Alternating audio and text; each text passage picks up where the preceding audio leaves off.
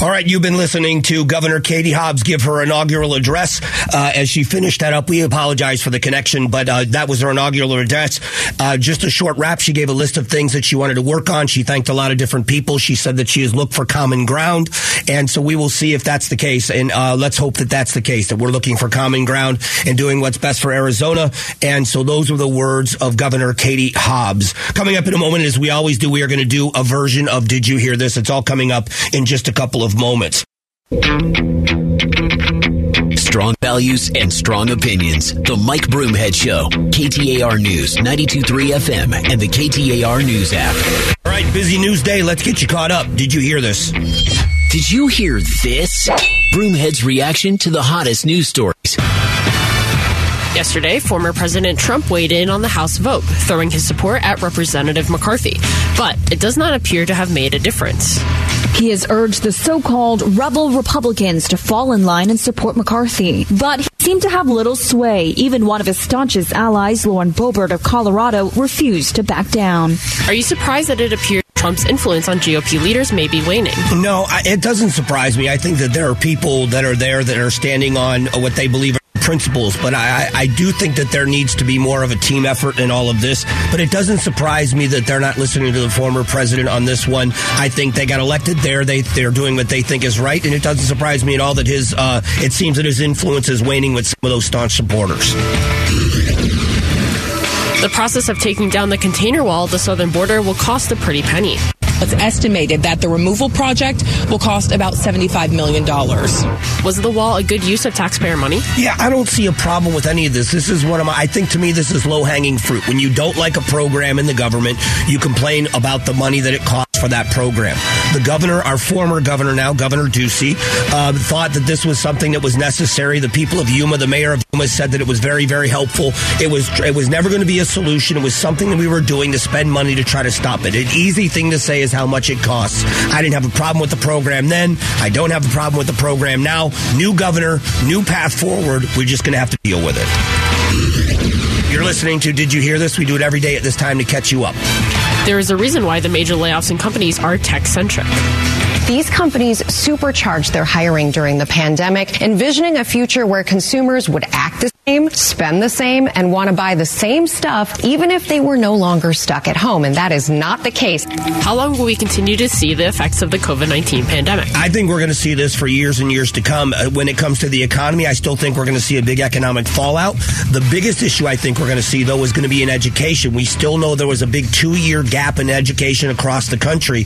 What will that do to these kids long term? I think that's going to be the biggest issue and the biggest fallout from COVID-19 long term. Yesterday, President Biden and Senator Mitch McConnell appeared together to discuss infrastructure improvements. They both sent a message of cooperation. We all know these are really partisan times, but I always feel no matter who gets elected, once it's all over, we ought to look for things we can agree on and try to do those, even while we have big differences on other things. Arizona's public inauguration today starts a new period in divided politics here. How does our state government come together to put aside differences and get things done? Well, you're going to have to find an issue that's important to you and then get people to rally to your cause on those issues. If you can do that, then great. But the common ground is going to be tough to find in a lot of issues, especially when the division continues on. Big fallout against Mitch McConnell being with the president and vice versa. So we'll see. This all goes back to public interest, and I think that's the big part of it. All right, good job, Julie. That's Did You Hear This for another day. We'll do it again tomorrow at the exact same time. We're going to go back to the comments made by the president earlier today on immigration, and we're also going to finish up the hour also hearing some of the comments from our governor here, Katie Hobbs. All that's coming up. Stick around.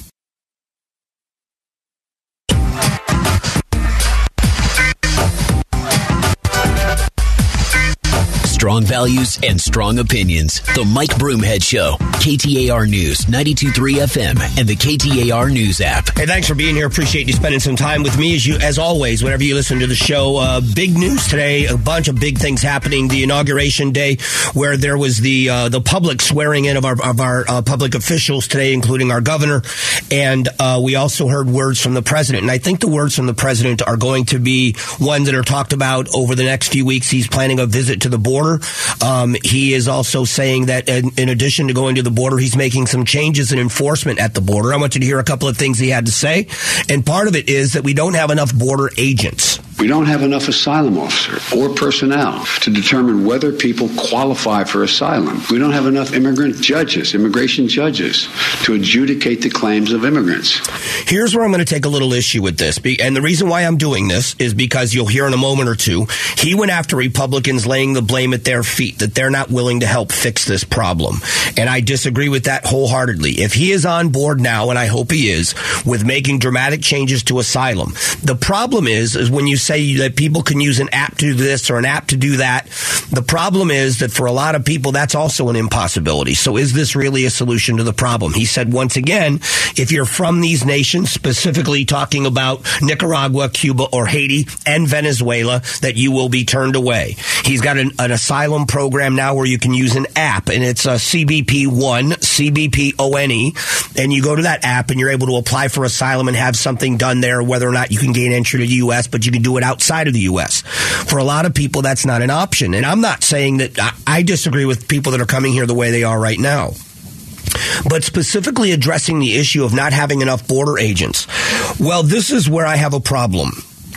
Because I am on board with cooperation. I have been saying that both parties are to blame, that we should be holding our elected officials accountable on both sides of the political aisle for all of this. But the problem is, this president, in this last tax and spending bill that just was implemented, where taxes are going up on people across the country, there was 87,000 IRS workers factored into the budget for that. 87,000. Why didn't you push a bill? Why didn't you promote a bill when you had control, when the Democrats effectively controlled the Senate and they controlled the House? Why didn't Nancy Pelosi have 87,000 border agents budgeted in there? This is where American politics gets ugly, and it stays ugly. The President of the United States talked about working together. The President of the United States talked about we need to do something together. We need to come to the table.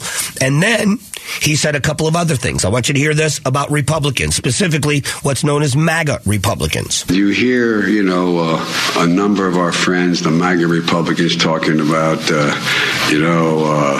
they don't even want me speaking English anymore. They want me speaking da-da-da. They're going to take over my community, my name, they, whoever they are at the time. Well, that's what a lot of folks went through when they got here, going all the way back to the 1800s. It's not new. It's part of its human nature and fear, but there's got to be an orderly way.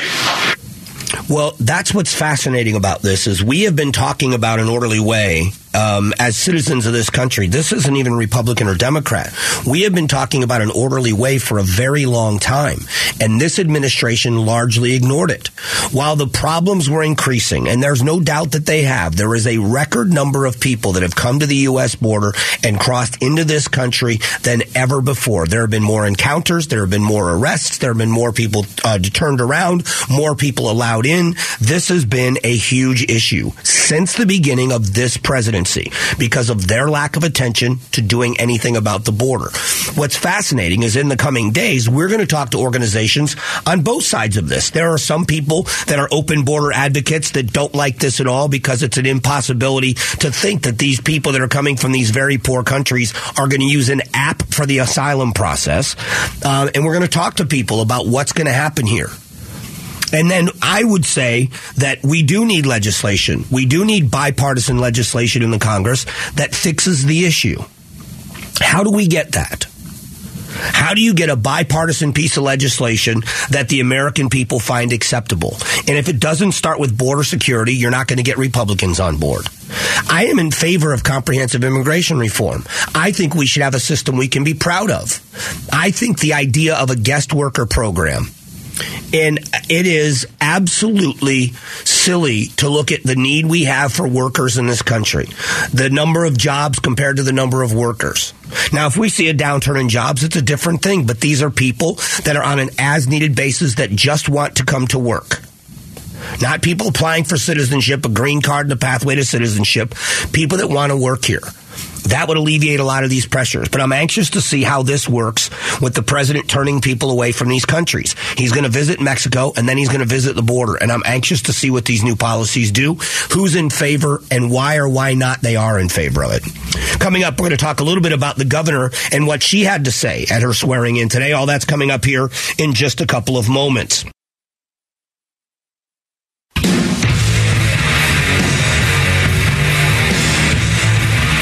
Strong values and strong opinions. The Mike Broomhead Show. KTAR News, 92.3 FM, and the KTAR News app. Hey, thanks for being here. Appreciate you spending some time with the show. Big day. The President of the United States making comments about the border, saying he's going to visit, making some big changes in policy and how they're going to enforce things at the border. And then we had the inauguration speech, the inaugural address by our Governor, Katie Hobbs. And I want to focus on that for the last few minutes of the show because when we talk about the big races, the presidential races, the Senate races, the races for Congress, but if you're not paying attention to what's happening to the state of Arizona and locally, if you look at the differences in what's happening nationally, this is what affects us every single day and immediately is what happens in our local governments and our state government. And so the governor's race matters. I want you to hear a couple of things that the governor had to say today in her speech. One of them is how excited she is. I believe in the future of our state, and I'm excited about what's possible if we work together to do what we've been elected to do. And if she keeps that, to be honest, there's a chance that, if she wants to get things done, if she wants to move forward, then let's hope that is. Let's come together. That speech of let's work with both sides of the aisle. Let's find common ground. There's going to be some issues that she's going to need to do that. There is one of the big issues, as she talked about public education, is education funding. There is going to be, because of the restrictions and a cap on spending on education in a law that was passed by virtue of a proposition in the 1980s, it limits the amount of money that can be spent on education, which means there is $2 billion, yes, with a B, for education that has been already set aside and for education that will not be able to be spent unless the legislature, once again, with a 2/3 majority in both the House and the Senate, bypasses it or overrides it, at least temporarily, to spend the money. This is something that could be going on every single year in perpetuity unless they eliminate it by 2/3 majority. And this is not going to be an easy fight, nor should it. This is, and when we start talking about political capital and we start, say, playing politics, both sides of the aisle do this. There are going to be some hardline people out there, and I think eventually it's going to be done because it's political. It would be political suicide for anyone to say I'm not going to, or for one political party or the other to be responsible for this money not being spent after it's already been allocated. I don't doubt that for a second, but they are not going to let it pass easily. So one of the areas where you're going to have to find common ground is work together is finding out what concessions people want in order to be a yes vote on that 2/3 majority. That's a step in the right direction. If we're going to, and I'm not accusing the governor of doing this, I'm saying we as a whole, if we are going to demonize the other side of the aisle, it's one thing to call someone wrong. You understand? I mean, I call someone wrong a lot. I get called wrong a lot. But that doesn't mean that I think you're a horrible person. And it seems in politics, if you're not on my side, you're the enemy and you're evil. And there's a difference. When you go to a football game, a sporting event, there are teams. I'm just not a fan. Listen, I don't like the LA Kings.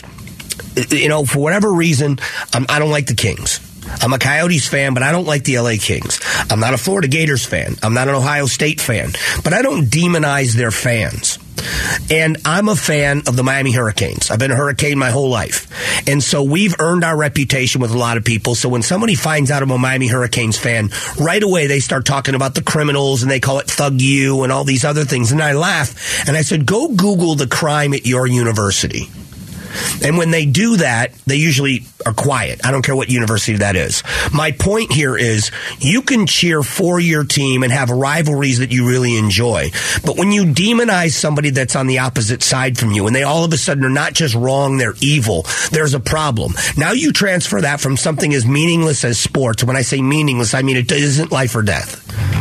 And you transfer it and you move it into American politics where people's livelihoods and getting things done matter, this is where we're at. Here in the state of Arizona, are we going to see people work together? Because the Republicans still do control the House and the Senate. How will this governor navigate that relationship to get things done to keep Arizona moving forward? The Arizona economy is in a place that's better than most of the rest of the country. How do we keep that momentum going in that direction? And I'm anxious to see how the governor plans on doing that. Just about out of time. You hear the music playing. At Broomhead KTAR is where you can find me on Twitter. At Broomhead Show updates you on what's happening on the show, guests and otherwise. Please follow both accounts. Or Mike Broomhead, all one word, on Instagram. My voice is getting better day by day, as bad as it sounds at the end of the show. I promise you, by tomorrow, I should be feeling much better. Until then, have a great day, everyone. God bless.